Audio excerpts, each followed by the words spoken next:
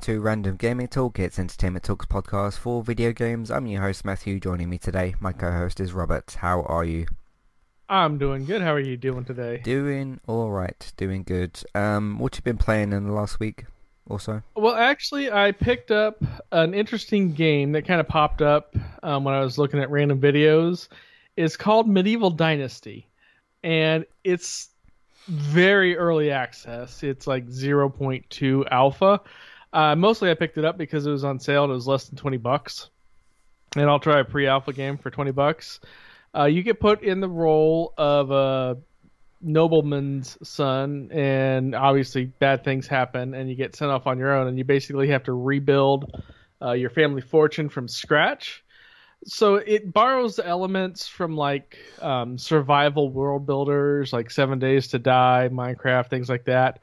Only there's not really zombies. It's a more of a realistic game. Mm-hmm. You know, you can't jump 30 feet in the air. You don't have zombies or creepers or anything like that going on. You just have, your two hands and your skills. And like I said, it is very early access. A lot of the functionality isn't really quite there. But it's got the potential to be a good game. And like I said, I did get in on it early. So right now all I've done is built a little house, try to figure out how the mechanics work. It's one of those games that's going to change a lot and be like a good 4 or 5 years before they consider it like done, like in a 1.0 version. I mean, hell, 7 Days to Die, I bought that like 8 years ago, and technically it's still on like Alpha 19 right now. So, Yeah. but other than that, just bounce around between a few games. I got Fallout 76 re-downloaded because I did want to try the Wastelanders part of it. It's definitely improved since launch, but granted that was, a scientifically designed, specially ordered low bar to get over. It's not bad. I still love the Fallout franchise, but they just, like I said, a long time ago, they just let that thing out way too early than they needed to. What a piece of shit of a game. It definitely did not have the best start of a game. Yeah. But If I'll say this, I'll just say this again. If you want to have a good laugh, go and Jim Sterling's done quite a few videos on Fallout 76 with gameplay footage as well, and it's just Well, I mean, I just to combat against that a little bit. I have heard that with the Wastelanders update, it's the best the game has been, which I guess if you're someone that bought the game for $60 or something and you really want to get something out of it, I guess maybe there is something there for it. I can't obviously speak to that because I'll never go near that game unless someone pays me. If people are saying at the moment like, okay, this Wastelanders update made it tolerable or interesting in some kind of way, then that's good for the people that are enjoying the state that the game's in. But yeah, it definitely added what was needed, but it still needs more. But at least it shows they're going in the right direction. How long was it between the game's release and the Wastelanders update? Do you know roughly? Is it a good 2 years? 2 years, like easily 2 years. Yeah, because I can't remember honestly because it's not, Fallout 76 isn't really a game I think about. So yeah, in terms of tracking like the release date and stuff. But yeah, it's been at least a couple of years maybe since that game's been out. So yeah, have you played any more Tony Hawk at all? I remember you said a little bit when I want a game, but I got like something to do like 10-20 minutes. I'll bust out Tony Hawk, and because that's a game you can put like 5-10 minutes into and then just stop where you're at. So yeah. I appreciate games that do that. So cool. For me, still played some more of the Crash Bandicoot 4 demo, and I tell you what, like I think I remember saying on last week's podcast that like Crash was a bit different to sort of control or move, and I had to kind of get used to that. I tell you what, now that I've gotten used to how he moves and that sort of thing, this game's such a delight to play. I can't wait to see. I mean, it's only going to be next Friday comes out, the 2nd of October, whenever that is. I haven't got a calendar in front of me, so but yeah, it's such a delight to play, and some people would find it tedious to look around for different boxes and like, oh, where did I miss the different box and that sort of stuff. But it's been really, really good. And the other good side of that as well is one of the levels that they put in the demo was a Cortex level got used to playing as him, played the level a good few times. He's good fun to kind of play as, and that wasn't one of my worries about the game. It was one of my points of sort of, okay, you're adding a bunch of different playable characters. There's about 5 different ones. How are they all going to play, feel to kind of play as and that sort of stuff? But so it's good that at least one of them so far has worked out. I don't know how well. I mean, Coco for the most part will probably be similar to Crash because she was in the original trilogy. But they're adding, Dingodile and Tawana, Cortex, and I think those are the 5, and Crash himself, obviously. So yeah, I'm really happy with how the game has turned out so far, which is great. So yeah, really looking forward to that on October 2nd. I've come out with a particular plan though.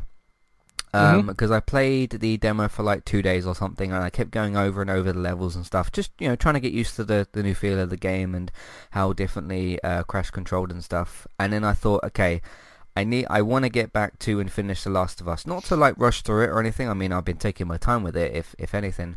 But what my plan is now, okay, the Crash comes out in just over a week or so. If I just keep the momentum going with Last of Us 2 and obviously keep enjoying it. And that sort of thing. Just keep playing that, go through that, and then what I want to do, which I think is actually a good idea, if I finish that, well, possibly within a couple of days or so. The first playthrough of the game took me 4 days, on and off, that sort of thing. So if I'm giving myself about 7 or 10 days to sort of play through the second half of the game, I should be able to easily do that. So what I want to do is go through the rest of Last of Us, still continuing to enjoy it and everything. I'll talk about it a little bit more in a second. And then once I've finished that, go back to Crash and then kind of train again, if you know what I mean, like before the actual main game comes out. So if I finish Last of Us 2, then go back to the Crash demo, which is going to be on my PlayStation still, and then kind of go through all 3 levels again, sort of train again with the game and stuff, and get used to the new kind of mechanics with Crash and stuff. And then when the game actually comes out, I can kind of jump in more prepared for the actual release of the game, if that makes sense. Because otherwise, what I would end up doing, what's going to end up happening is if now I go back to the Crash demo and play that for like another 5 days or a week, and then go back to Last of Us, and then I go through Last of Us again, or continue to go through Last of Us, and then it's 2 days till Crash comes out, I'm going to get caught in a Ghost of Tsushima situation again, where I'll go back to Last of Us, keep enjoying it, Crash 4's come out, now I've got 2 big games to kind of play. Do you know what I mean? So, that kind of makes sense? The plan that I've got there? Hello? Yeah, that makes perfect sense. Yeah, so I'm gonna do that. I do have another plan, which is, at some point, I mean, I could do it whenever I want, not necessarily go through for a third playthrough, but go through the different encounters. There's a lot of different ones in the game, and then equip the like infinite ammo and infinite med kit and stuff like that, and just kind of have a lot more just like crazy sort of fun with the gameplay and stuff. So I'm gonna do that as well at some point. But my plan at the moment, finish this Last of Us 2 playthrough, go back to the Crash demo, get sort of trained again or whatever, get back sort of with the momentum, and then Crash 4 can come out, and then I'll play that. So we'll see how that goes. Speaking of my experience with Last of Us 2, I'm still finding whole areas, whole sort of dialogue sequences that I just didn't even find before. Now, I wasn't rushing my way through the first playthrough of Last of Us 2. Obviously, it's a game I've been waiting for years, and it wasn't a case where I was just rushing through the game, but I wasn't looking around as thoroughly as what I am now. And like, I'm finding whole rooms with like different little stories that have kind of happened and stuff, because often at times in the game you'll find these little rooms where like someone's been dead in there a long time, and there'll be a note, and the note will give context as to like, okay, what happened to that person? They've like written to somebody, or somebody's left a note for them or something, or sometimes both as well. Sometimes you'll find a note that's been left by the person that's dead, and a note that's left for them as well, and that tells some like interesting little sort of world building stories. So that's been really good. I also found this little dialogue scene as well. Now I'm not gonna go. I'm not really gonna consider this a spoiler because it doesn't really talk about character fates. But the Vita girl in that trailer. Do you remember that? There's a particular section where you're playing as Abby, and I didn't actually notice this in my first playthrough because again I was just kind of going through the game normally. There's a part where you're in one of the camps that Abby's in, she goes to a lot of different places, and she's sitting at this table playing the Vita. I think it's Hotline Miami again or whatever, and in certain Naughty Dog games like in Uncharted and stuff, you'll have like a triangle sort of conversation prompt. Went over to her and she's like, they're talking about they're going to go to this hospital next, and there's a whole obviously big scene that happens there later. And Abby says to her like, oh, what's that, are you enjoying that game that you're playing or something? And she says, yeah, and you can still hear it kind of blaring out over the headphones like you can in that little gameplay sequence thing from the State of Play. And she says like, oh, are you enjoying it? She says like, yeah, it's really hard, but I'm enjoying it. And then Abby sort of slightly walks off a bit. You get one last triangle sort of prompt. I pressed it, and she goes, fucking video games, which I just thought was a great little meta thing, because she's literally a created video game character. I thought that was great. So, any thoughts on that at all? I mean, it's a fun little nod and a fun little Easter egg. Outside of that, I mean, it is... Sorry. I thought I had my phone on mute. I apologize. It's a fun little Easter egg, fun little note, but outside of that, it is what it is, so... Mm-hmm. It's funny as well, because sometimes when you score a goal in FIFA, and you score in maybe a particular way, and the commentator will say, oh, it's almost like he's playing FIFA.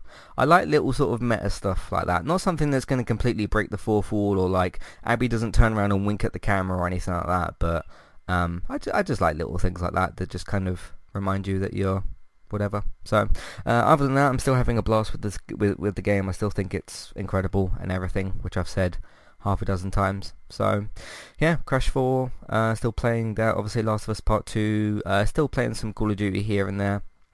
Speaking of Call of Duty, I did play the Black Ops Cold War alpha that was on at the weekend. I almost forgot that it was happening. It's alright. I know it's in an alpha state, and which is weird because the game's out in like 2 months in November. I don't know, it's just not as good as Modern Warfare. It's still very much grounded. It's, set a little bit further back in the future. I'm not exactly sure what year the game's set in necessarily. But yeah, it was fine. The weapons felt alright to use. It's interesting because with last week how I was saying about somebody asked me in my Call of Duty plans. They said like, okay, you're going to jump to the new one? Is it going to be on PS5? Whatever. And I logged back in. I went to play some Call of Duty yesterday, and I started asking a couple of different friends, like, oh, did you play the alpha? What did you think of it? No one seems to really like it. So, I don't know, maybe everyone will just kind of stick with Modern Warfare on their current platforms and stuff. I don't know. I haven't spoken to anyone that's actually liked it so far. So I haven't played with everyone necessarily since then, so I'll ask a couple of other people, but yeah, everyone's like, oh, it was fine, like it's alright, it's not bad, not good, it's just kind of average and fine. So yeah, we'll see what happens with that in November, I guess, when the game comes out. So anyway, that's everything I've been up to. Let's get into some housekeeping. We'll see you for that in a minute. Hey there, I'm Aaron Holman, host of Eye to Eye, a weekly podcast talk show all about passion. I have this passion and this fire within me that burns brighter than the fire around me. Flow. With performing, there's always a story to tell, whether it's my own or not. And creativity. I go, he's more than cute, he's creative. All with an LGBT twist. Make sure to check out Eye to Eye, that's EYE, number 2, letter I. And rate and subscribe on Apple Podcasts or wherever you listen in today.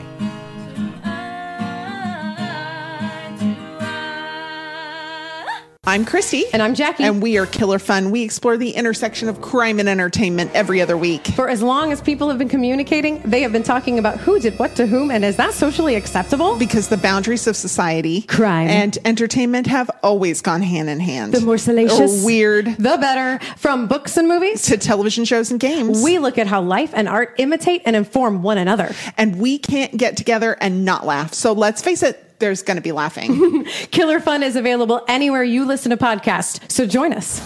If you'd like to get started with a domain name and a website today, just click on the link in the show notes and that will take you over to Koalu to get started. They also have a live support chat system that you can use, which is in the bottom right hand corner. So get started with a new website and domain name today with Koalu.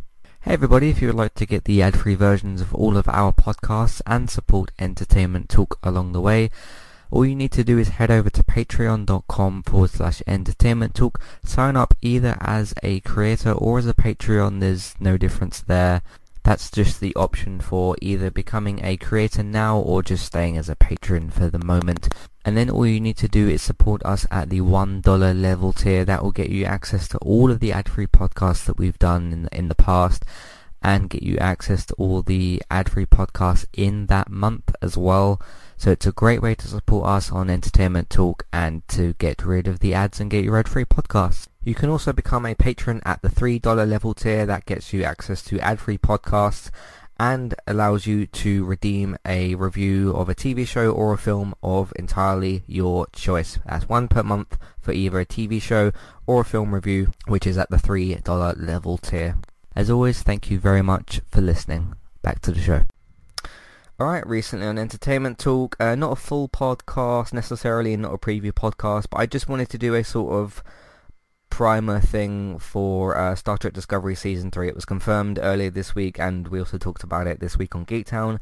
October 16th, so that's a Friday, the day after the CBS All Access airing for Star Trek Discovery. So pretty much following the same formula it was following for the last 2 years. You know, the episode on Thursdays, CBS All Access, and then Friday, Netflix UK the next morning, which does mean that the podcast is going to be for Friday 16th October for the Season 3 Episode 1 when that happens, so in a couple of weeks. So didn't feel the need or want to necessarily do a Season 3 preview, but just did something to kind of update the feed and let people know I'll be back and that kind of thing. So if you're subscribed to the Discovering Star Trek feed or the main Entertainment Talk feed, or if you check the website, you should be able to find that as well. Just a little thing to kind of just say, you know, the show's coming back soon, so am I, and there we go. So you can have a look out for that. Watched a Netflix horror film the other day called Alive. It's a zombie horror film that's on Netflix, and I debuted a new part of the rating system, which I'm not going to explain again here because I did it on that podcast, but I've given it a must-see rating, and it's called Alive. It's on Netflix, and that's my spoiler-free recommendation type of review for that. It's about 15 minutes long, the review, and you can go and find the film itself on Netflix. I believe it's an original, so you should be able to find it no matter where you live on Netflix, but you can have a look out for that. What do you think of the must-see thing? I wish I had a chance to see it yet. I haven't. I've just been kind of busy with other stuff, but I'll definitely check it out. Cool. Nice. But let me know what you think of all of that. Let's Play Sundays, episode 53, which is for one of the levels of the Crash Bandicoot 4 demo, so you can have a look out for that.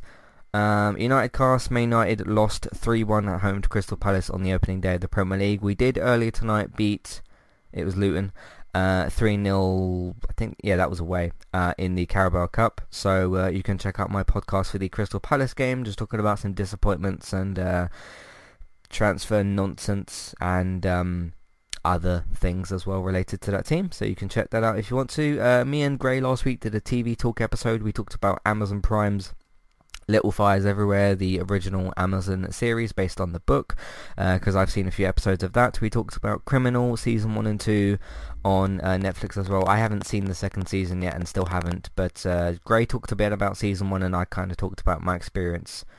Gray talked about season 2 and I talked about my experience from season 1, so you can have a look out for that. And we talked about just a bunch of other shows as well.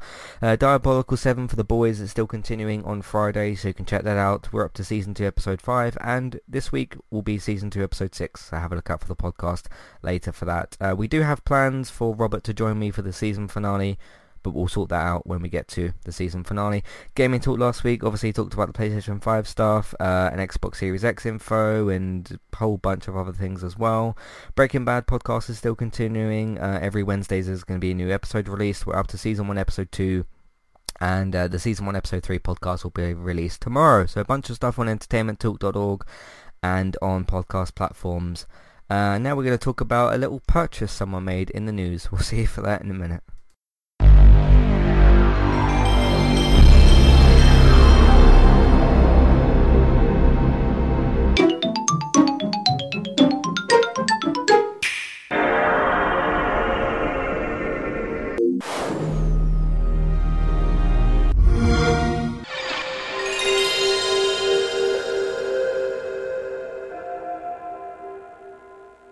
All right, so massive news that came out this week. Was it yesterday? I think it was yesterday.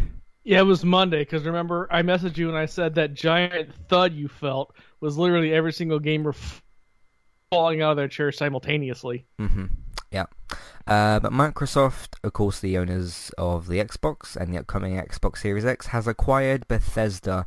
Currently announced Bethesda games will not be exclusive, and future titles will be on a case-by-case basis. So that means things like Tokyo Ghostwire, I think it's called, Deathloop, and some of the other upcoming Ubisoft games won't be exclusive. I haven't heard a clear statement on Elder Scrolls 6 and Starfield? Starfield, yeah. On that, and Microsoft made this purchase for $7.5 billion. Big news here, Robert. What's your thoughts? Well, first off, they're getting a lot for their money. I mean, yeah, $7.5 billion, or as Microsoft calls it, pocket change, is a lot of money. But they didn't buy Bethesda. They bought Bethesda's parent company, ZeniMax. So they get Bethesda Game Studio, Bethesda Softworks, Arcane, Machine Games, Tango Games Workshop, AlphaDog, ZeniMax Online Studios, and Roundhouse Studios. So that means the Dishonored, the Wolfensteins, the Elder Scrolls, Fallouts, Doom, Evil Within, Prey. That's all under Microsoft's thing now. So, yeah. So you happy about this acquisition? It would be more accurate to say I'm not unhappy with it.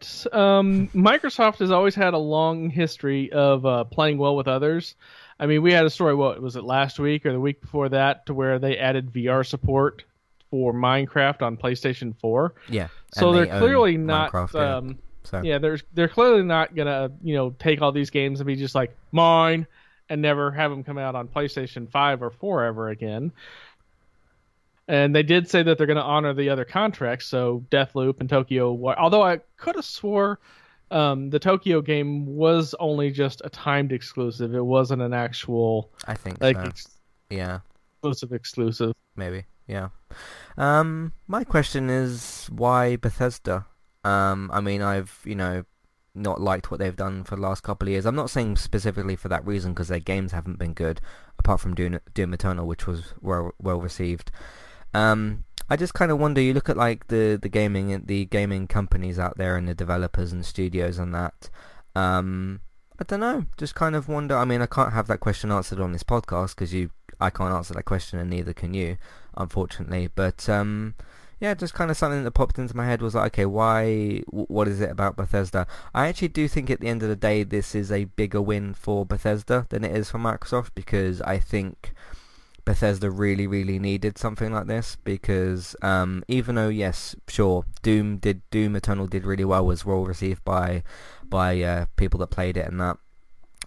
And other than that, you look at, obviously Fallout 76 that we've talked about, Wolfenstein wasn't very good, Dishonored 2 was okay, and a lot of their other games just haven't been particularly great. And there was also a lot of discussion, I think around the time Fallout 76 came out, that Elder Scrolls 6 and Starfield, I keep forgetting the name of that game for some reason, Starfield was going to potentially use the same engine, which I think would have been a complete disaster. So I do think that Microsoft kind of stepping in here, giving obviously some financial support because they own the studios and whatnot now. This certainly feels more of a sort of, this is more just, instead of this actually affecting the gaming industry as far as consumers are concerned, I think this is just more of a business move to me. That's kind of, it just feels like they've gained a little bit more power, because there's also the case that if you look at the last couple of years from Microsoft, apart from probably Gears, Forza and Halo, most of their other games have come to PS4 and or Switch. I mean, Ori and the Will of the Wisps last week got released for Switch. That came over to there. Most of their other games have, and I do think Microsoft will still keep some cards close to the chest. Like I don't think you'll see Gears, Forza or Halo or Hellblade pop up on Switch or PlayStation. I could be wrong about that, obviously, that's just my sort of prediction, but it just sort of feels like over the last couple of years they've swayed away from we're just focusing on Xbox. It's felt more like, okay, we're more of a service now. We make games kind of for Game Pass, and this Game Pass is going to be available on phones and tablets and laptops and other places. So it kind of feels like this is just more games to add to Game Pass, and then probably at some point Switch and or PS5. So in terms of like PlayStation gamers being worried about, I'm not going to get Elder Scrolls 6 or whatever, I don't think you need to necessarily worry about that. Now I do think that obviously it will make sense to me whenever Elder Scrolls 6 does come out. Okay, it'll be day and date with Game Pass, and it will only be on Xbox for a certain amount of time. That would make sense. And then probably 6 months to a year later it'll end up on PlayStation. So it just feels like more of a business investment. I'm not trying to sort of minimize this, because this is still a huge acquisition, and we'll talk about how much it cost in a minute, but it just feels like more of a business thing. So what do you think? Yeah, I mean, it definitely would make sense for Microsoft to have those games as a timed exclusive. If you remember, like, is it the first or second Tomb Raider was like a 1-year exclusive on the Xbox platform versus the PlayStation. So there's no doubt there's going to be that. And there's no doubt that this is more of a business move for Game Pass, because all of these games are going to be day one Game Pass ready when they come out. Mm-hmm. So that's just going to be more incentive to get either Game Pass or Game Pass Ultimate if you're an online player.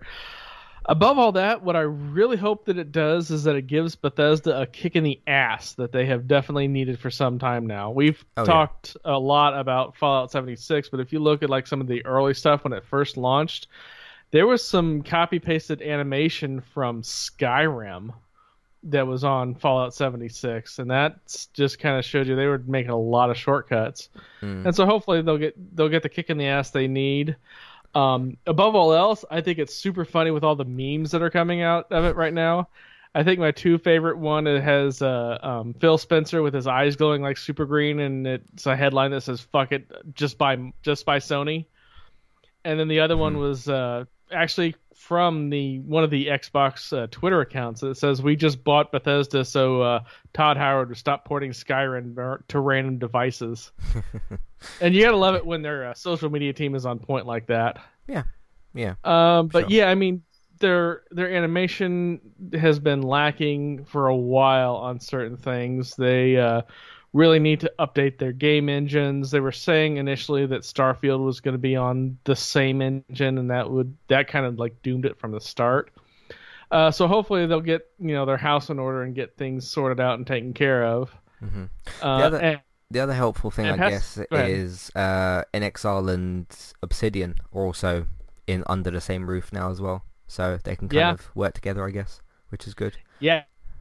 They can let Obsidian make New Vegas too, and while I'm one of the few people that's not a bigger fan of New Vegas over Fallout 3, I honestly like 3 better. I know a lot of people that just were vibrating so hard at the joy of a possibility of New Vegas 2. I literally thought they were going to phase through their chair Flash style. Yeah.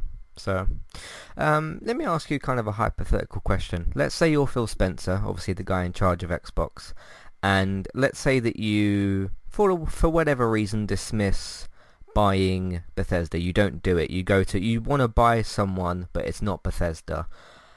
Who else do you think that specifically Xbox, with what Xbox would maybe need, who would you see value in and maybe go for?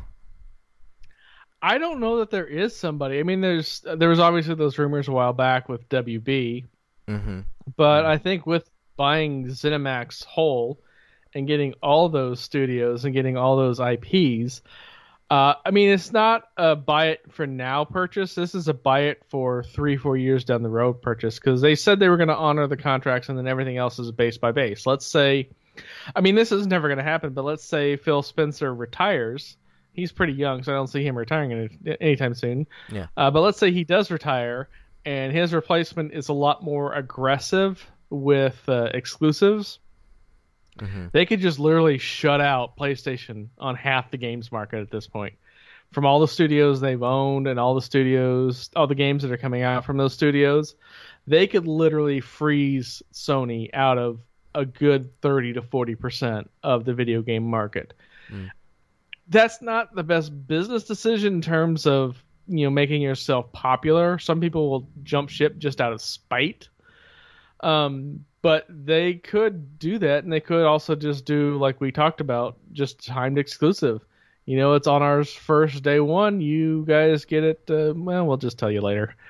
And it doesn't even have to be long, because you got to remember, like 75-80% of game sales are in that first initial couple of months.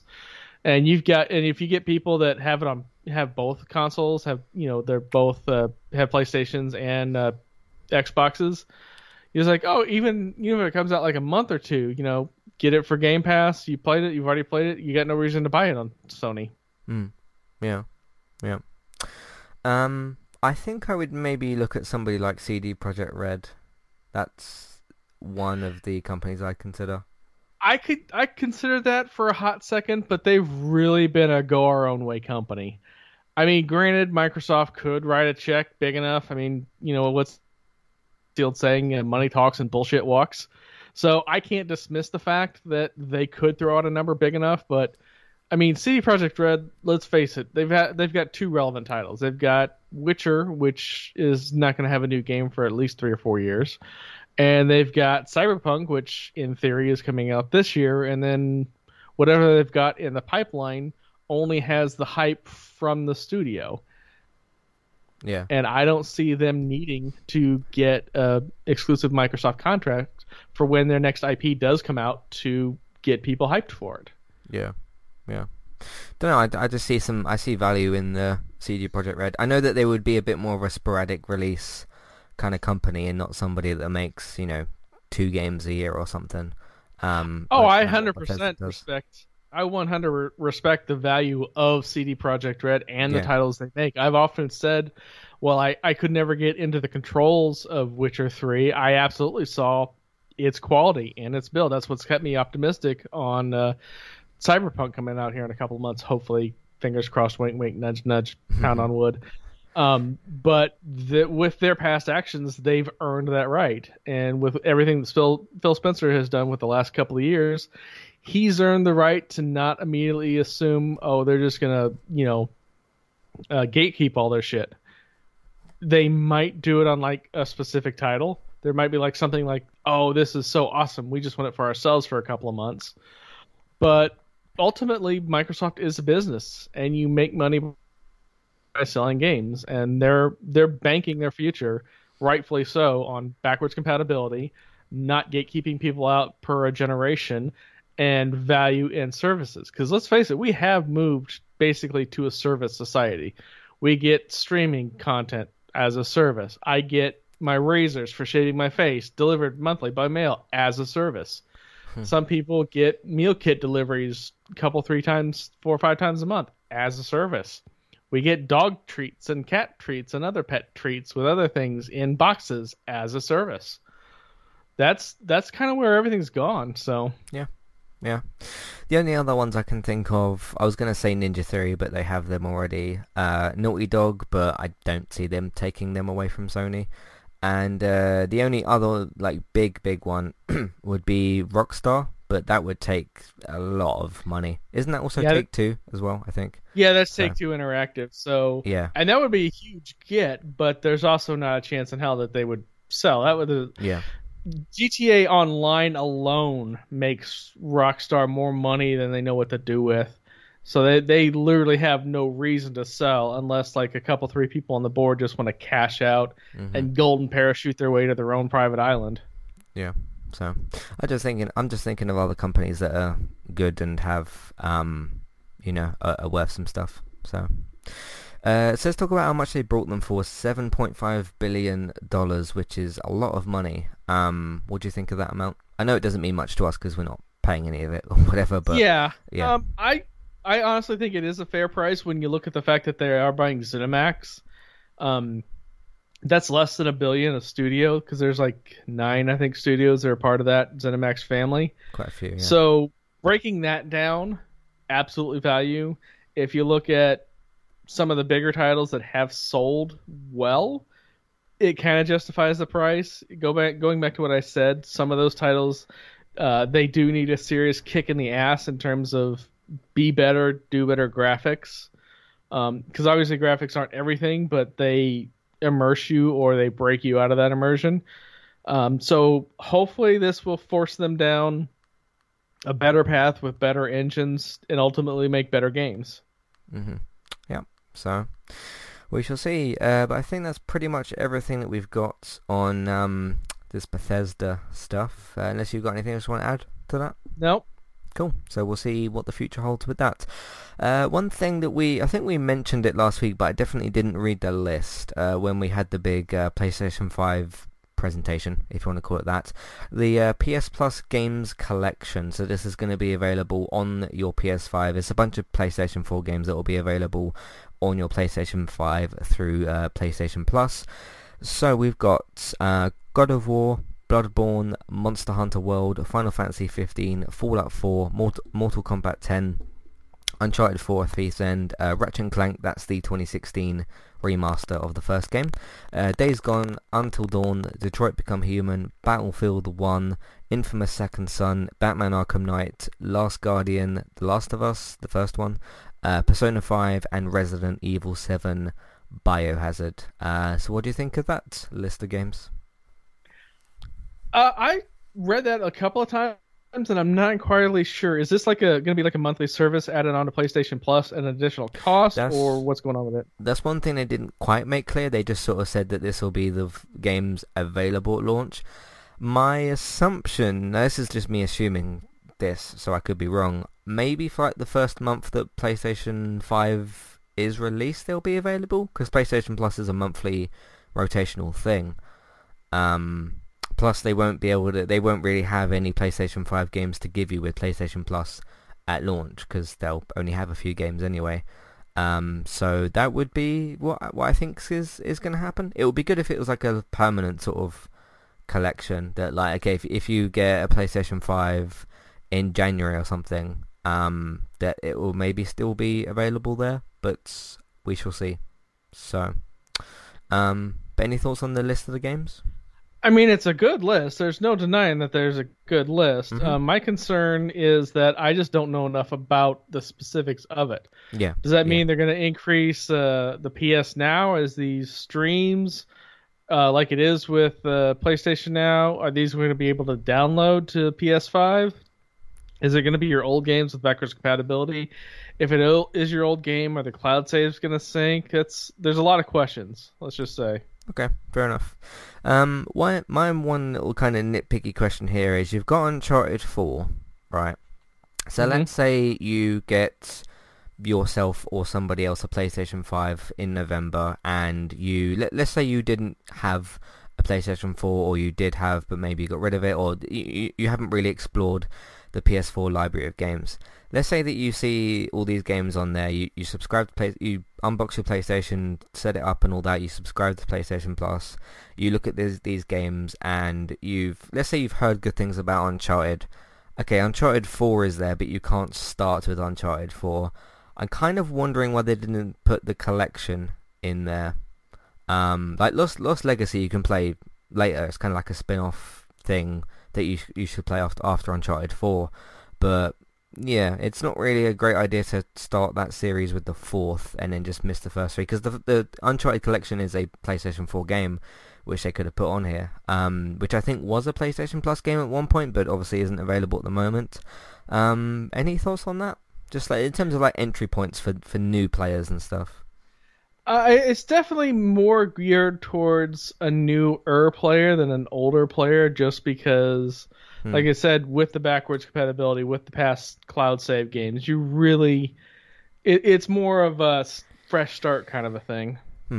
Yeah, because I mean, you got the first Last of Us and not the second, so at least that gives you an entry point to Last of Us. Persona 5, I think you can just play that as Persona 5. Resident Evil 7 basically acts like a new start with some previous connections and that. But that's pretty much all of them. So, but I think it's a relatively good list. There's some good big PlayStation games in there. So, let's talk about Cyberpunk 2077. Speaking of CD Projekt Red, you said that you managed to see is it Night City Episode 3? I didn't get around to watching it, and I also don't really need to see any more of that game necessarily. What did they show for that? Yeah, they showed a lot. They're trying to avoid spoilers at all costs. That's a good idea. So so they're mostly just doing like background stuff that you would be learning anyway. So they introduced all the games. There's a game called Maelstrom, which is looks like it's a very cyber influenced gang. They're very much into the body modifications adaptations. There's Sixth Street and Valentino's, which are at war with each other. There's a gang called Voodoo Boys that are like mostly super hackers. Animals are just like psychos. Tiger Claws are black market, and they just give you a lot of background to those gangs. It's bare bones minimum in terms of the information that they're giving out. They're just doing like brief introductions. They also dropped the PC requirements for everybody that's got the game on PC. It's Windows 10 or Windows 7 64-bit or better. DirectX 12. You're going to either need a Intel Core i5 3570K or AMD FX 8310, which is not the newest processor, but it's fairly new. You're going to have a minimum 8 gig RAM and a GeForce 780 3 gig or AMD Radeon RX 470 graphics card or better, and 70 gigs of hard drive space. So those are like bare minimums, which I can't imagine the game running very good. Their optimized listing is going to be an i7 Ryzen 3 or better, 12 gigs of RAM, and obviously better graphics cards. But this is going to be one of those that makes some builds cry a little bit. They also touched on mods a bit. So they said that they are going to be available for PC at launch, but obviously those are going to be very, very few because nobody's had the game to mod it. They did announce that they did have some fans that submitted some mods as part of a contest. Then they just said there's going to be more on that. Cool. So they did a little bit more background character, a little more Q&A. One of the questions that was submitted was if you would be able to join a gang. And the developer that was on there at the time, whose name isn't listed in the article and I can't remember off the top of my head, pretty much said no if you're not like super, super into them, because your character V is playing as a mercenary. And so gangs don't really trust mercenaries outside of trusting them to get the job done, because they treat the games more like families, and it would be like bringing a random stranger into your family. Yeah. So I'm sure that there might be like paths to take to eventually join a gang if you want to, but I gotta figure that's not gonna be like a super hard thing to do. Cool. So one other thing that was released as well, a piece of information, it says here, Cyberpunk 2077 senior Quest designer said, looking at the metrics, so this is about the game being shorter than The Witcher 3, which isn't very hard to do because The Witcher 3 is very long. It's like I said, that's like saying your movie is shorter than the Lord of the Rings trilogy. Yeah. Looking at the metrics, you see tremendous numbers of people played through The Witcher 3 really far but never made it to the end.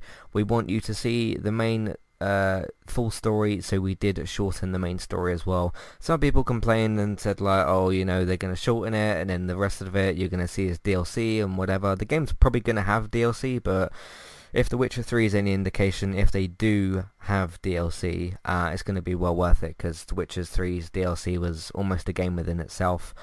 I don't mind this. I mean, the open world's going to be pretty big itself. There's going to be a lot to explore, a lot to do. And people are going to be saying like, oh, I did 3 hours of side quests and just got distracted. So it's not as if the game's going to be like 5 minutes long.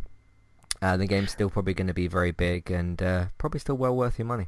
So yeah, and it's plus the way they're setting it up with your character backgrounds and the games. It's not like this game has zero replayability once you finish the main game. A perfect juxtaposition of this is L.A. Noire. Now, I loved L.A. Noire. It was a great game. But once you've played it, there's no reason to play it again. You solve the quests. The quests don't change. When I say quests, I mean like the crimes. And unless you just like screwed something up and failed a mission or a mystery or something, there's no replayability with that game unless you're like trophy hunting, achievement hunting, and you got to do all the stupid stuff. And some of those achievements are kind of stupid. Let's be honest.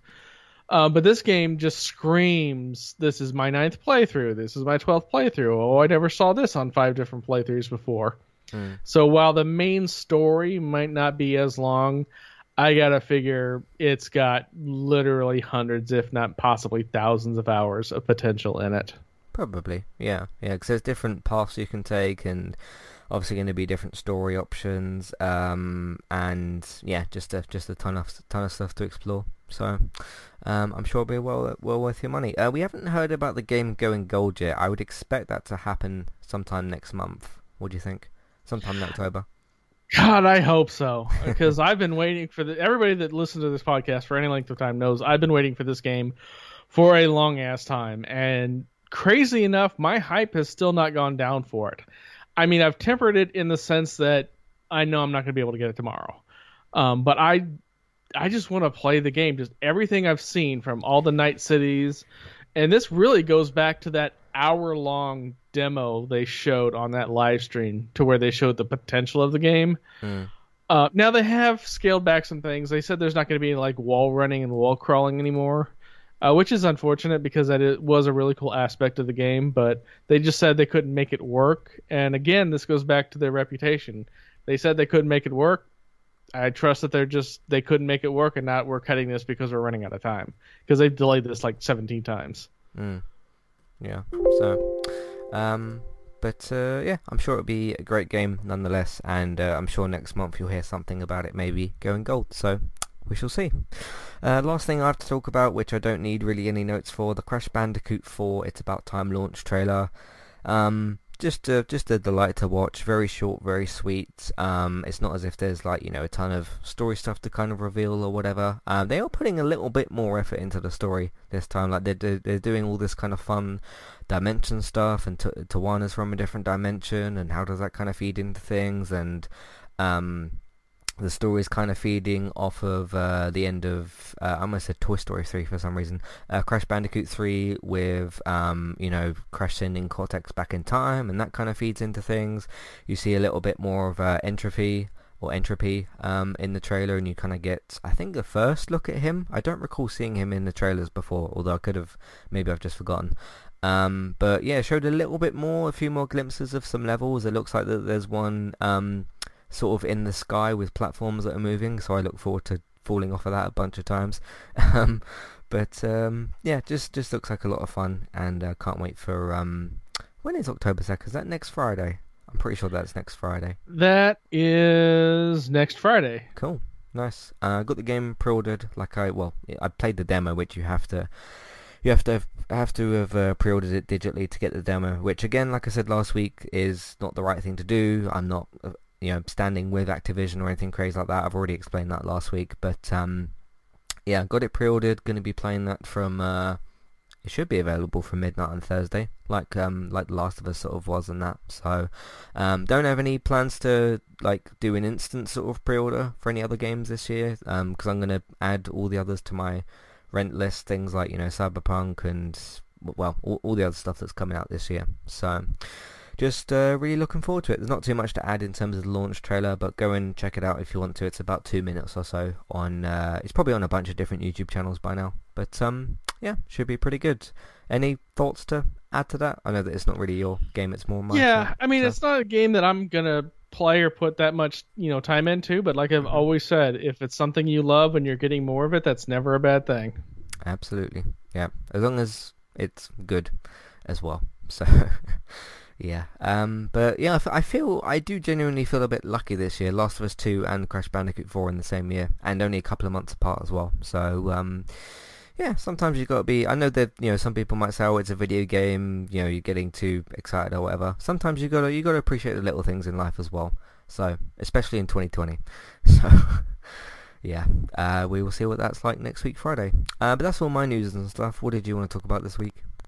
Well, I know you already talked about it a little bit on the Geek Town the other day, but I did want to mention, for someone like myself, I don't get that in my podcatcher until like 5 o'clock on Tuesday. So the fact that we're recording on a Tuesday means I haven't had a chance to listen to it yet.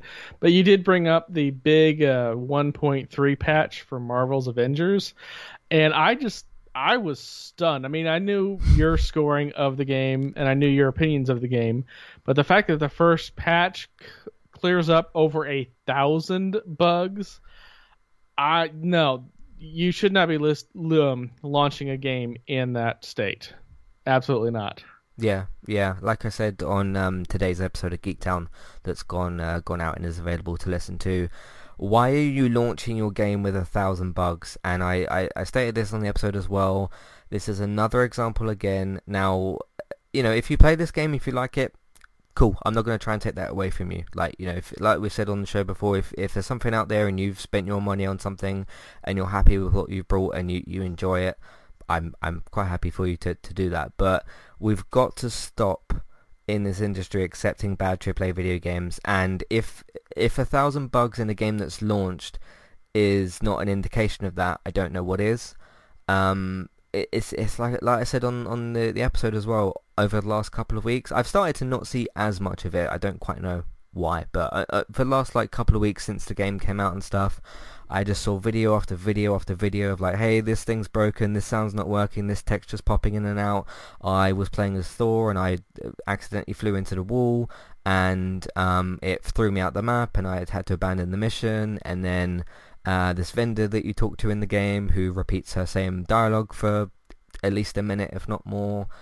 You know what's really strange to me as well is they did publicly announce that, okay, there's 1,000 bugs in this game. It's quite interesting to me that with the not just from my perspective, but from other people that have very much disliked the game and not been impressed with it, it's just very interesting to me that you didn't really have to publicly announce that it's 1,000 bugs or 1,000 glitches or whatever, but they did choose to do that, and that's just an interesting choice to me to it's kind of publicly saying okay, look how bad this game is because it's got 1,000 bugs and glitches, but don't worry, we fixed it for you 3 weeks after the game came out or something. And again, I'm still seeing people say to me hey, in 6 months this game will be great and it will have more heroes and more content. Well, then just release it in 6 months when you don't have 1,000 bugs and however many problems. So yeah, what do you think of the situation? Yeah, I mean, that's something that's been plaguing the gaming industry for a while, and this ties back to the kick in the pants that Bethesda needs. They released a game that had way more than 1,000 bugs. I mean, it took them a good year to get it to a really playable state, and even a year after that to make it into an enjoyably playable state. And unfortunately, until people start voting with their wallets, for me not liking that term, it unfortunately applies, until people stop buying these broken ass games, we're not going to get any fixes. I mean, it's a part of it is on the sellers because it is so hard. Like you can't get a refund from a digital purchase except on Steam, and even then it's severely limited. And you can't get a refund that I know of from either the Microsoft or the PlayStation Store unless there's extreme circumstances. The last one that I could think of was both Gotham. It was Arkham Knight. Yeah. And one of the Street Fighter games. Both of those were just severely, severely broken. But that's 2 games out of the how many thousands that have come out in that time span. Yeah. That maybe weren't great, maybe weren't perfect, and that people might have thought, oh, I got ripped off on this, and then wanted a refund, and they can't get it. Yeah. But I mean, I've kind of thought to myself before, because I've kind of gone off on one on this game. I've done that big 30-minute podcast on it. The Final Thoughts podcast is what it's called. I've talked about this game on social media, not because I've looked for the conversation, but because the conversation's been there and I've chosen to get involved. And I've kind of thought to myself, hey, maybe you should just stop and calm down and stop going on about this game. And then they come out with a statement of, okay, we're trying to fix 1,000 bugs, and it's okay, you're just adding to it. You've done that to yourself. Yeah. So there we go.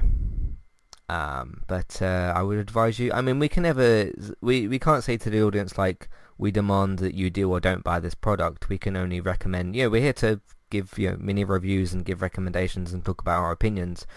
And all we can do at the end of the day is recommend that the audience do or don't buy or don't play something or whatever. But and at the end of the day, it's all our opinions, and so all you can do is just use our track record as your own sounding board of should I get this or not. Mm-hmm. And I'd like to think that I've been fair, and if you catch me on something that I've backtracked on without admitting that I'm backtracking on it, call me out. I don't mind people telling me I'm wrong when I'm wrong on something. Mm-hmm. But so but my recommendation would be that you do not buy this video game. So there we go, which I think I've made quite clear at this point anyway. So and my thing is that if you see it like on a crazy discount sale for like $5-10, at worst you're out $5-10 versus the people that are out like 40-60 depending on how much money they've tried to spend on this game so far. Mm-hmm. Or the one guy on Twitter who said to me like, hey, screw you, I've spent what was it? He said, I bought the game for $60 and I've spent $60 on cosmetics, and he was like, saying screw you and stuff like that, and that sort of thing. He was saying, I can't remember exactly what he said, but something like, I spent $120 on this bad boy of a game or whatever. And this first thing that popped into my mind was, okay, I've called this game a cash grab, and here's an actual example of they've grabbed the cash from him. They've grabbed not just the $60 for the game, but an extra $60 for whatever cosmetics he brought. So, yeah. And I defend your right to spend your money on whatever you want, but just know that on some things I will mock you for it, much like anybody that spent the $50 on Bella Delphine's bathwater. Is that how much it was? I think I saw videos. I know what you're talking about. I don't remember ever seeing a price for it though. But I want to say that I've seen people that put videos on YouTube saying they got it, but I don't know if they just like got a good still of the logo and then just recreated the logo, because that's all you really would have had to do is just find the same size jar. I'm sure you could find that on eBay real quick or Amazon real easy. Little Photoshop, make a fake label and just say you got it, for clickbait on your YouTube channel. Mm-hmm. Yeah. Cool. Well, let's move away from the unassembled Avengers. What do you want to talk about?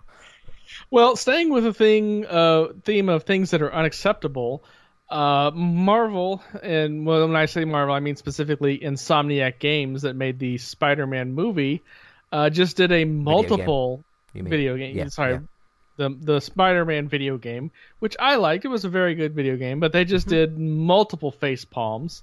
Like they're having a jolly smacking themselves in the face from the stupid shit they're doing. The first thing they did was confirm to a Twitter account reply asking if there's going to be a remastered physical edition released for the PS5, which the Insomniac Games Twitter account replied no.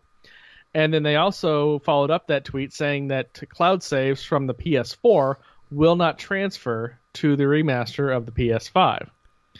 And they also said that the PS4 version of Miles is going to be PS4 quality, and then the PS5 version is not getting the PS5. Well, if you get a PS5 and you play your PS4 version on the PS5, you're not going to be getting the PS5 upgrades. So not only are you going to have to buy the same game twice at a higher cost because of the add-ons to play the best version of the game, if they're not bringing the cloud saves over, then you can guarantee, even though the article doesn't mention it, that they're not going to bring any of the DLC for that game over. So, and this is their right to do it. They've never positioned themselves as all of our games are going to work on the PS5 from PS4 and back. They've actually been very adamant that they're not doing that. And that's their right, but it just makes me not want to get the console any sooner than I actually absolutely have to, just because why buy it if my games aren't going to look any better? So I have a few questions here, obviously, but I have one particular off-the-top question. So they said that the PS5 version of Spider-Man Miles Morales won't be available physically. Is that correct? The remaster. So the remaster that comes with Miles Morales for the 4 and the 5 are going to be digital only. Okay, because my question was going to be how come that there's box art for PS5 Because you have to have Spider-Man, box art Miles Morales? on the... you can buy digital copies not on the PlayStation Store. Like, you can go to Amazon and buy a code for a digital copy of a game, and then you just enter that code into the store of whatever console you're on and get that game. So there's no actual requirement to have it on the store. But the box art just shows, what the game is. That's why you see a lot of games that haven't been officially announced, but everybody knows that they're making, have such generic box art. They're placeholders. Right, yeah. So they'll take the time to have one of their graphic artists make a really cool box art for Miles Morales and then not sell it so you can't get it. Now you can always just take the image, take it to a place that prints high quality stuff, buy an empty PlayStation 4 or 5 box and put it in there just so you can have it on your shelf to look at. Nothing's stopping you from doing that. But yeah, there's going to be no physical copies for the remaster. Okay, so if I still want, because I'm genuinely getting a bit confused by this situation because I've seen some of this information over the last couple of days, and some of it is just a bit baffling. So I can still get the Miles Morales game on PS5 Yeah, you'll be able to buy the PS5 version of it physically. Okay, so it's just the Spider-Man, the original, the first game, the remaster that won't be available. Okay, all right. Yeah, and unfortunately, the online shopping isn't making it any easier. I found the PS4 Miles Morales posting on Amazon, and they use the blank templates for the packaging dimensions, the ratings, things like that, but it doesn't say digital only. So. Where they kind of really need to get called out for is why can't you do a save transfer? If I can, from the list I read out earlier, go and download Uncharted 4 or God of War or whatever, or the first Last of Us, which is part of that PS Plus collection that I read out, how come I can't do that with... Yeah, the save files thing doesn't make any sense to me because you also literally have cloud saves integrated into your PS Plus thing as well, so I don't understand how they've dropped the ball with that. So that doesn't make sense. Well, let's be honest. The company that can't let you change your username without fucking a bunch of shit up isn't going to be able to do cloud saves but if very I can well do that generations.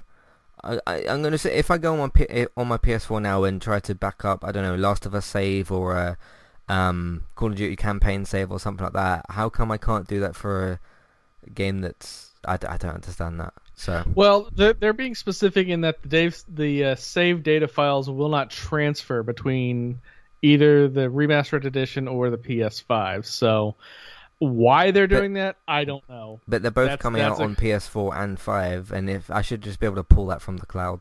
So you would think that, and I agree with your thinking that you should think that you should be able to do that. But the fact remains that as of now, you can't do that. That might change in the future. They might fix whatever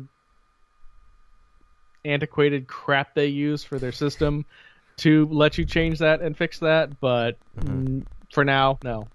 I'll tell you something cloud-wise that surprised me, right? I've got my old iPhone and the iPhone I'm currently using at the moment, and they've both got kind of battery problems, so I'm switching between the two. Basically, I'm having one on charge while I use the other, and then I have a sort of system set up for that.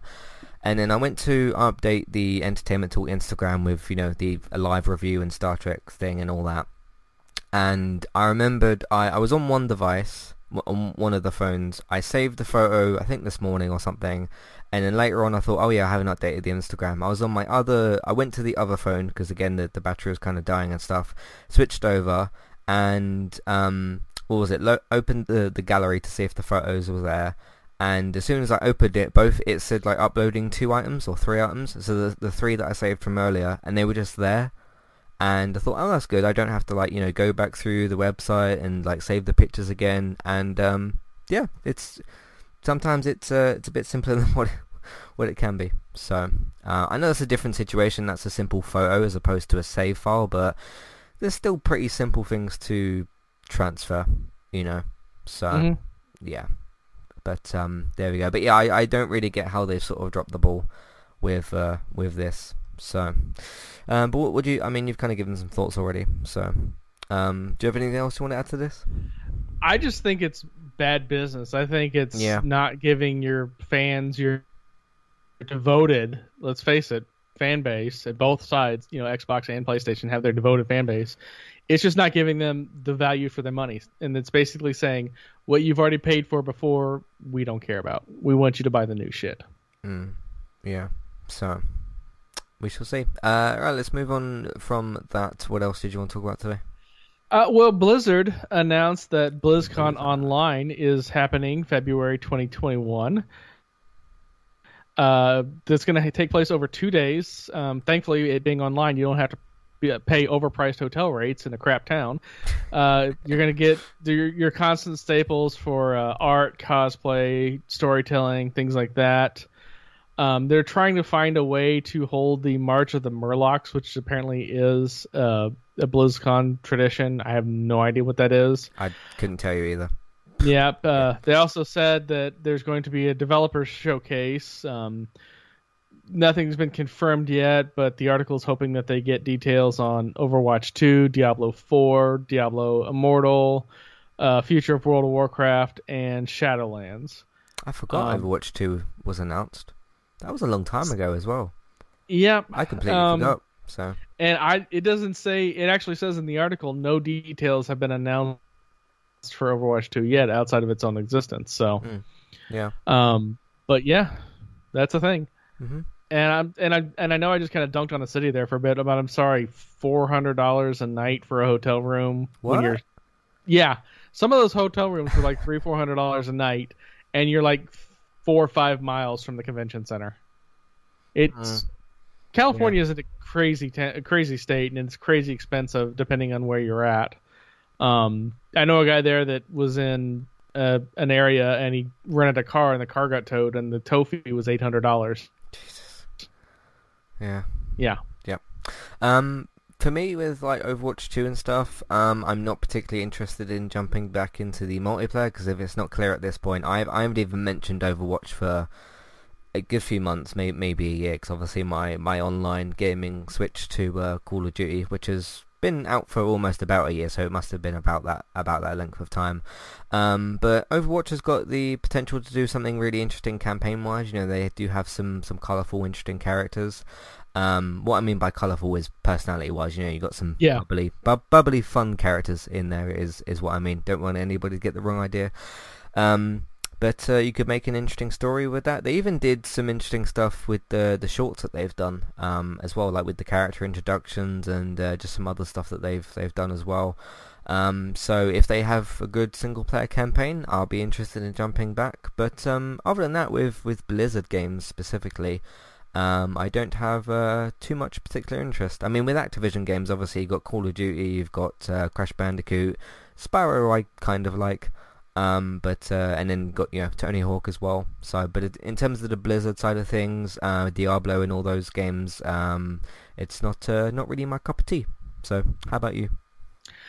Yeah, I mean, I haven't played Overwatch in I don't know how long.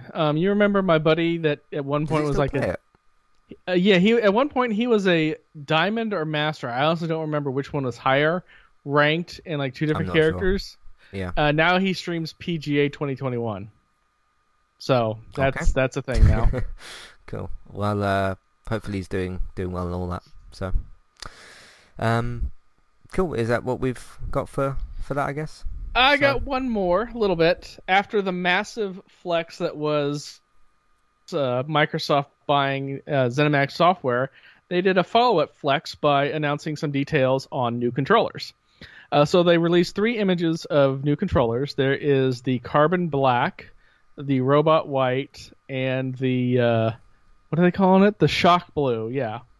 So the Robot White is an all-white case with all black buttons and the standard colors underneath the XYAB buttons. The Carbon Black is an all black with no accent features with the same colors under the buttons.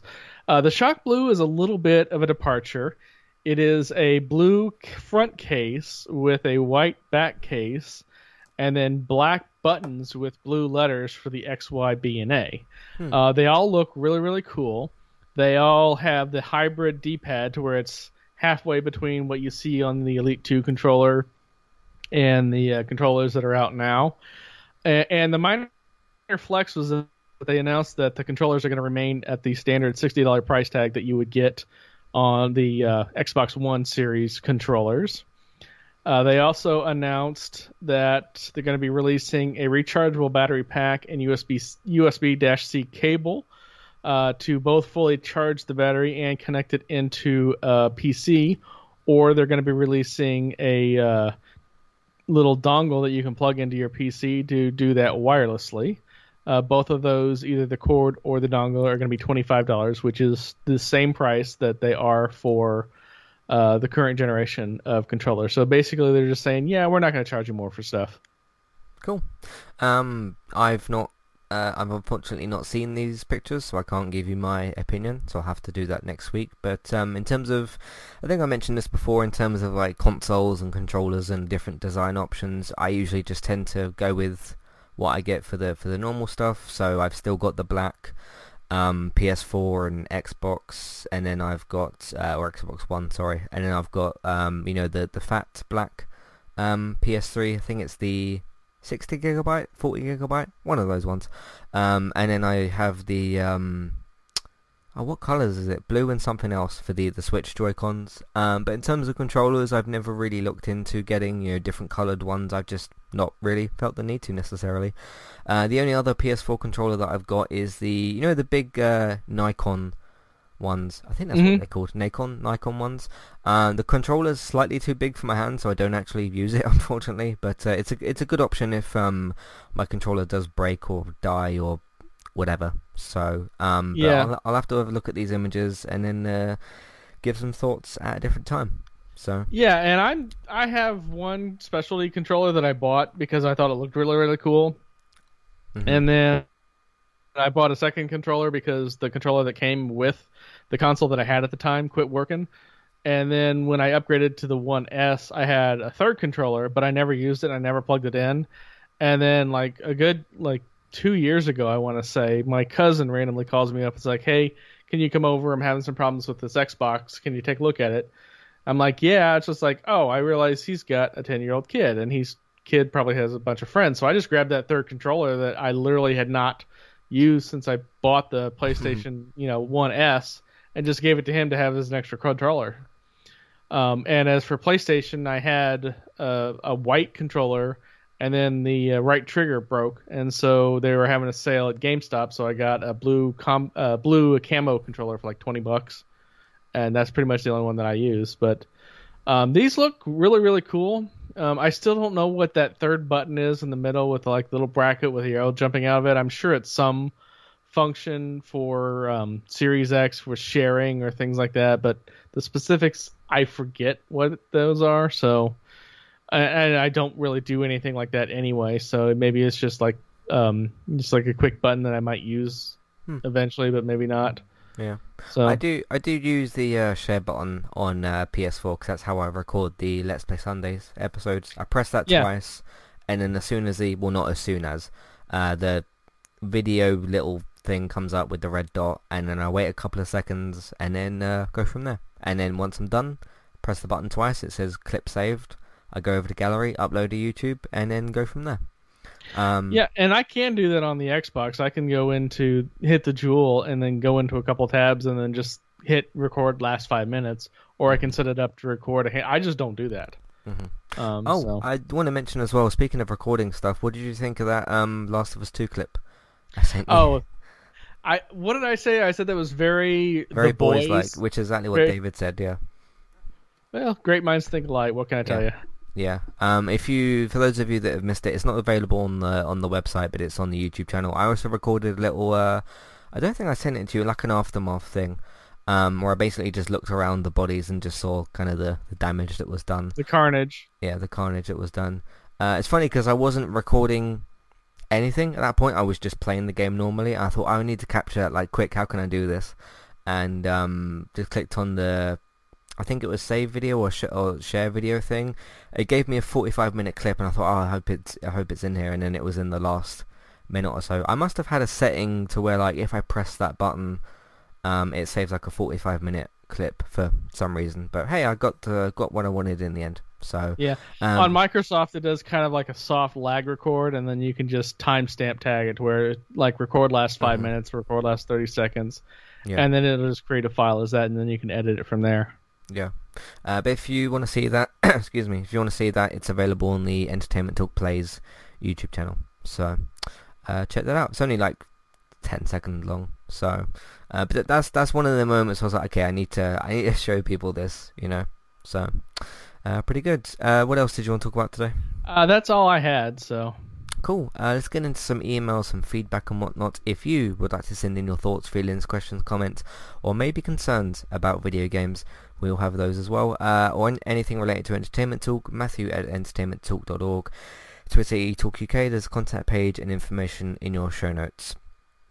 Kyle says, hey fellas, how do you feel about the Bethesda news? Personally, I feel it's a good way to put pressure on PlayStation and make them have a look at acquisitions that they need to do themselves. So we already obviously talked for about a good 20 minutes about the Bethesda news. But in terms of PlayStation, which is what Kyle's asking here, do you feel like this? Do you think this puts pressure on them? Or how do you think Sony might sort of react to this if they do? It definitely gives Microsoft the ability to put pressure on Sony. Like we talked about before, whether or not they do is really Phil Spencer's call. Mm-hmm. And he's never been like the super pressure thing, but he might start doing that more going forward. Just because it does give them the ability to seriously hamper Sony's ability, and it gives them a serious leg up in terms of exclusive content. Whether or not they go that direction, I don't know, but it definitely sets them up to win more than anything else. Option. Yeah. So, I do think it puts a bit of pressure on PlayStation because, you know, one of the things I think we can all agree in terms of the dominance of the current, it was still in the current generation, we're still in the PS4, Xbox One generation, is the exclusives, which was one of the biggest things, one of the biggest wins for PlayStation, and it does put somewhat of a, pressure on them. I guess we should have another conversation as well about, because we spoke about, okay, if they didn't buy Bethesda, what would Xbox look at, and we talked about that already. Who do you feel like Sony could be in a good position to get? Any particular ideas? Because I know they did recently do the Insomniac purchase, but that was a few months ago. So, any ideas? Nobody really. I mean, there's franchises out there like Sony. I mean, not Sony. Sega is a possibility. They could do that possibly. Maybe Kojima just out of spite. Right. I don't see them Kojima doing that, but yeah. That would be more of somebody trying to troll than anything like that. But they could. They're definitely not in a position to where they can't. I just don't know that they need to right now. I mean, they already missed out on Bethesda, so yeah. The one that springs to mind for me, I don't think they own Bluepoint, but they've been the ones that they're doing the Demon's Souls remaster. They did the Last Guardian remaster. They're basically their remaster company, if you will. Although they could, eventually change and make new games or whatnot. I don't think they own that company, so that could be. I mean, they're working with them, and they have been for the last 2 game releases with Demon's Souls and Last Guardian. But that's one that would make sense to me.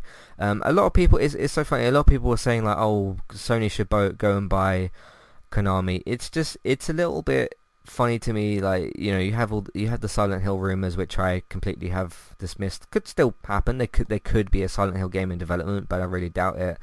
And then some people were saying like they should go and buy Konami.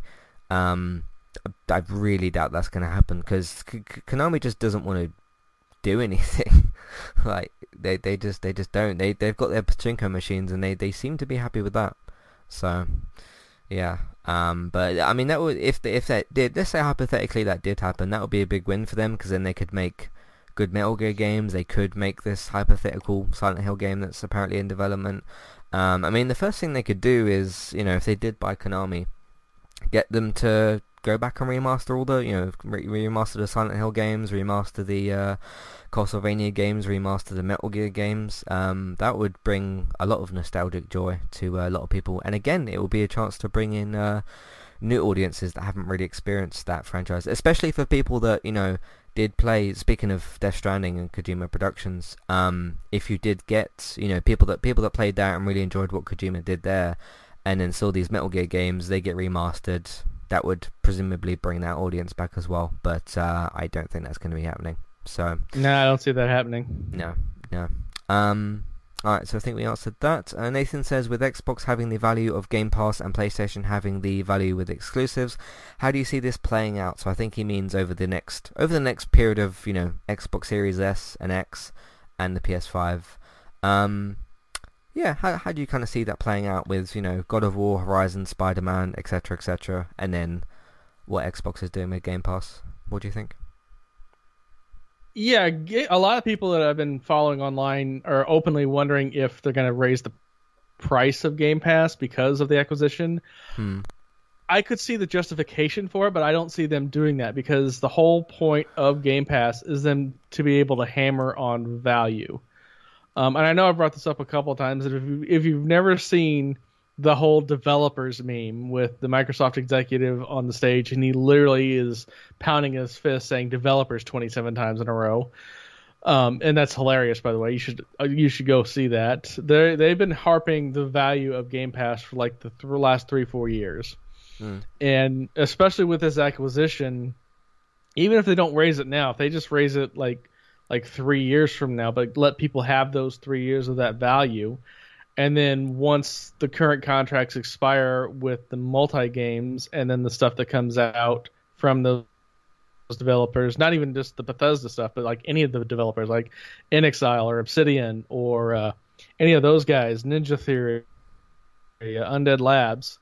Well, not Undead Labs because everything Undead Labs does is Microsoft exclusive anyway. Yeah. But, they just start getting more and more exclusives and more games that either won't be out on PlayStation, but it'll be out in a year after that when nobody cares except for the people that refuse to buy a Microsoft console. Yeah. That definitely puts them in a better position to flip both the exclusives back to their side while maintaining the value on their side. So, yeah. That kind of reminds me, now that you mention Undead Labs, State of Decay would be a good one for Switch. That could easily run on Switch. So. Yeah, that one. I mean, I don't know how well Unreal Engine 3 runs on Switch, but I'm sure they could figure out make it work. And it's not like Microsoft hasn't done that before. They put Minecraft on Switch, but then again, that's not really a hard technical demand to put Minecraft on Switch. Both Ori games as well. Both Ori games as well. Yeah, which I think we can say is a little bit more demanding than Minecraft. Well, they got Doom and Skyrim to work on it, so yeah, and a admittedly downgraded version, but Witcher 3's on there. Yeah. So I mean, it's in the realm of possibilities. Whether or not that happens, that's just going to be a money decision. Can we sell enough units on this device to justify the cost of putting it on that device? And with Minecraft, I'm sorry, go ahead. Do you think GTA 4 is probably a little bit old to put on Switch? I mean, you can still put it on there, so another game to put on there. You could, but it would be. I wonder if GTA 5 could be put on Switch. GTA 5, no, but GTA and none of the GTA games are really the target market for the age demographic that most Switch users are. Let's be fair. I know you own one, but that console does skew more towards the 16 and under crowd. Yeah. And while I'm saying you can play those games at that age, a lot of parents aren't going to allow that. So they probably wouldn't do that just because they don't think they could sell enough units, just because there's not that many. I mean, there are gamers that are older that have the Switch, but the numbers versus the ones like if you broke down the user base of Switch to 18 and older and then under 18, you gotta figure that's swinging way more heavy towards the under 18. Yeah. So Going back to Nathan's question, though, to me, I mean, like I said, I think PlayStation's won this generation, won it in quotes, you know, whatever that's supposed to mean, sales-wise or whatever, and like critically and stuff.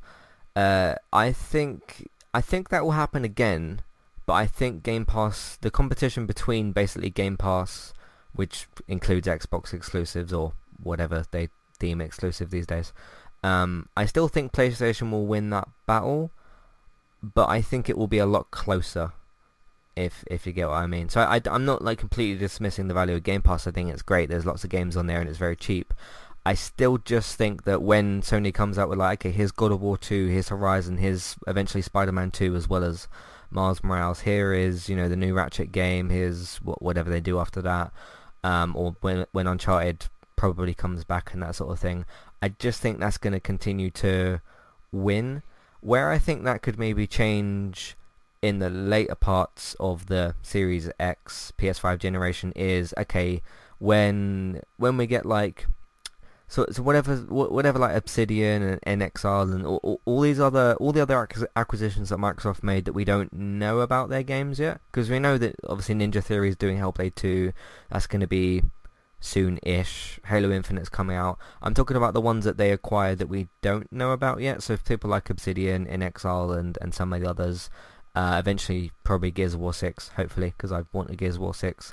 I think when they maybe start to add some of these, you know, they've got, I think someone said online 23 studios or something. When you start to really fill Game Pass up with those things, the competition will get even closer. But I don't know. We'll see when that time comes, because that will be in probably another 5 to 6 years or so.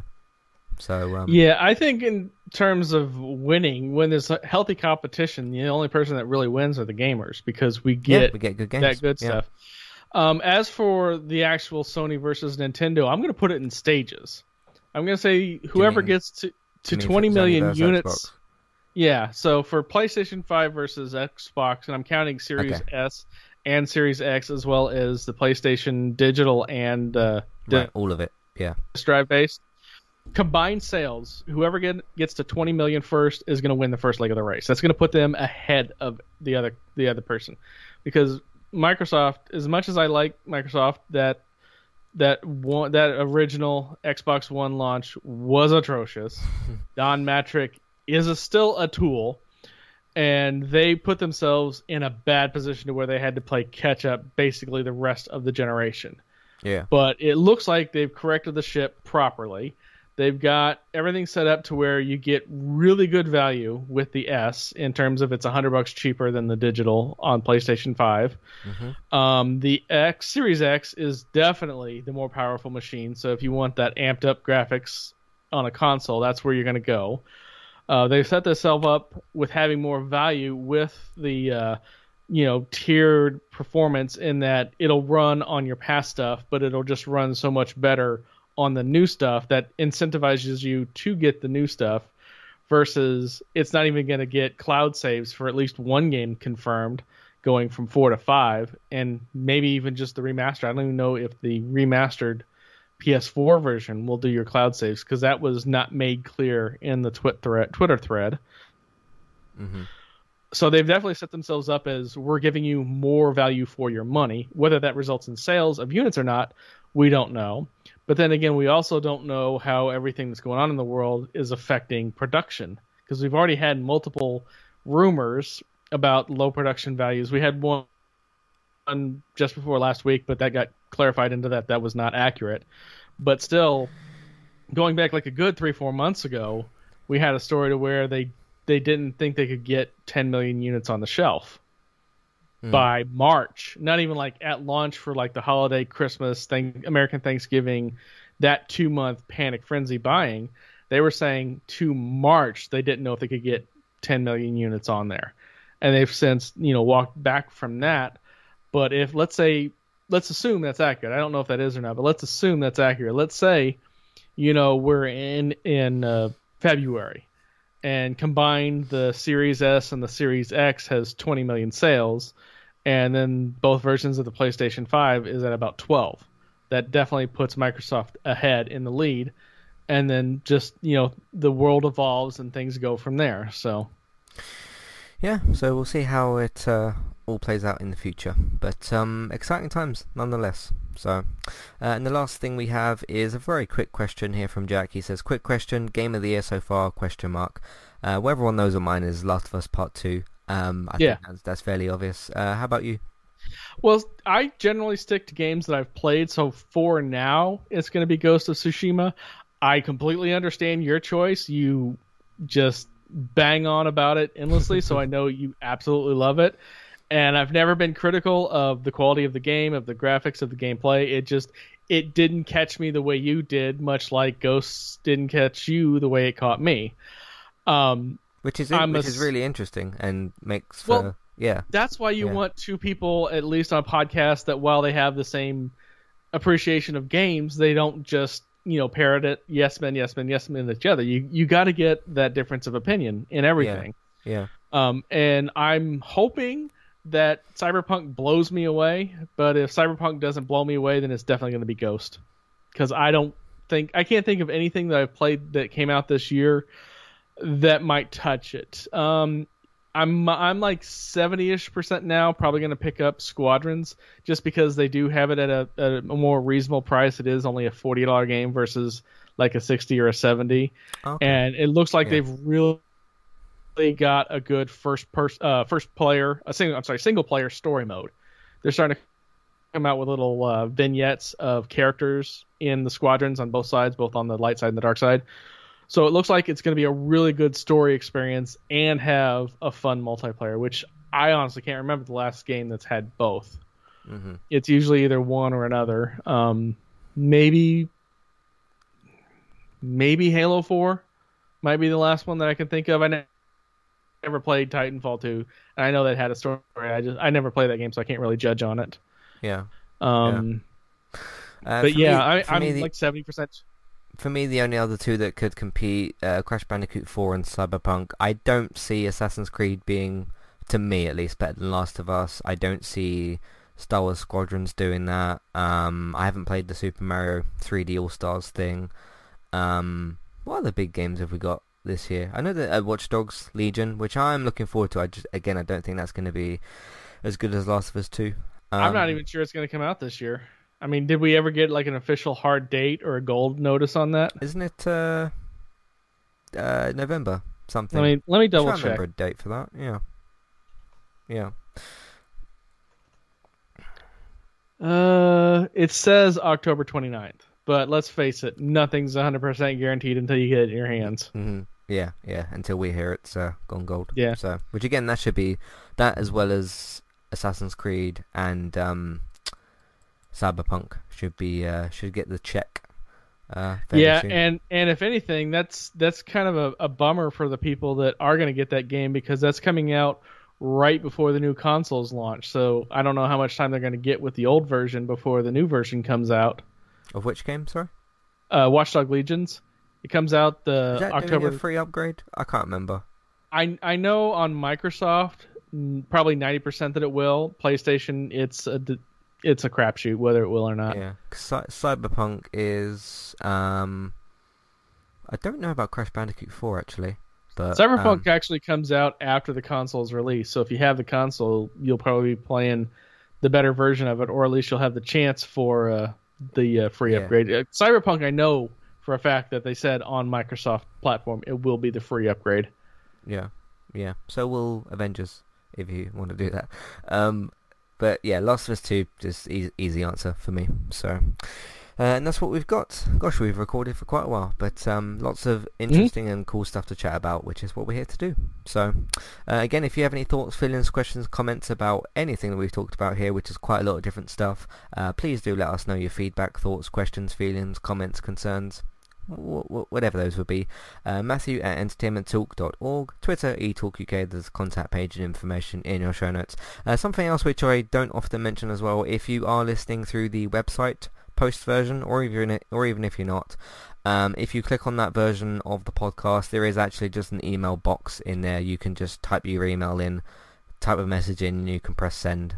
People have used it before. I've tested it out and used it. So it's a sort of quick method to send us an email as well. So keep that in mind.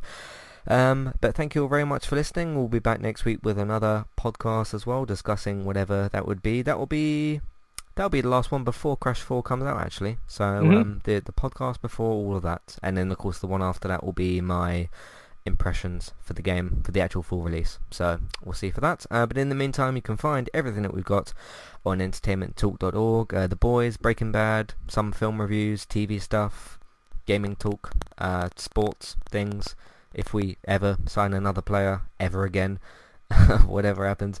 But you can find all that, of course, on entertainmenttalk.org. If you want to support the podcast and Entertainment Talk, we are on Patreon. You can have a look at the $1 and $3 level tiers for instant podcast, ad-free podcast, and review options. Amazon affiliate link. Sorry, if you're buying stuff on Amazon, we can get a small cut of what you spend, but it won't cost you extra.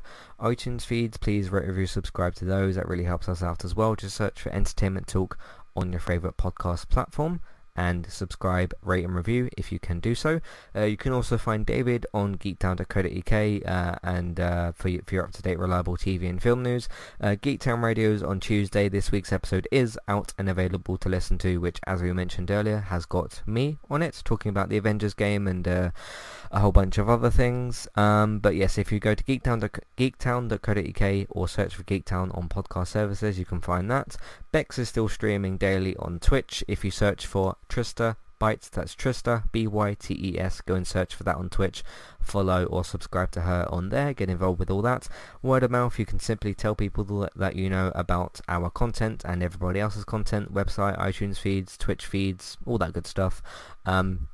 As well, social media, of course, Facebook and Twitter, and if you can, in different Facebook groups, so look out for all that, and look out, of course, for the continuing Let's Play Sunday episodes. Thanks very much for listening, and we'll see you next time. Goodbye.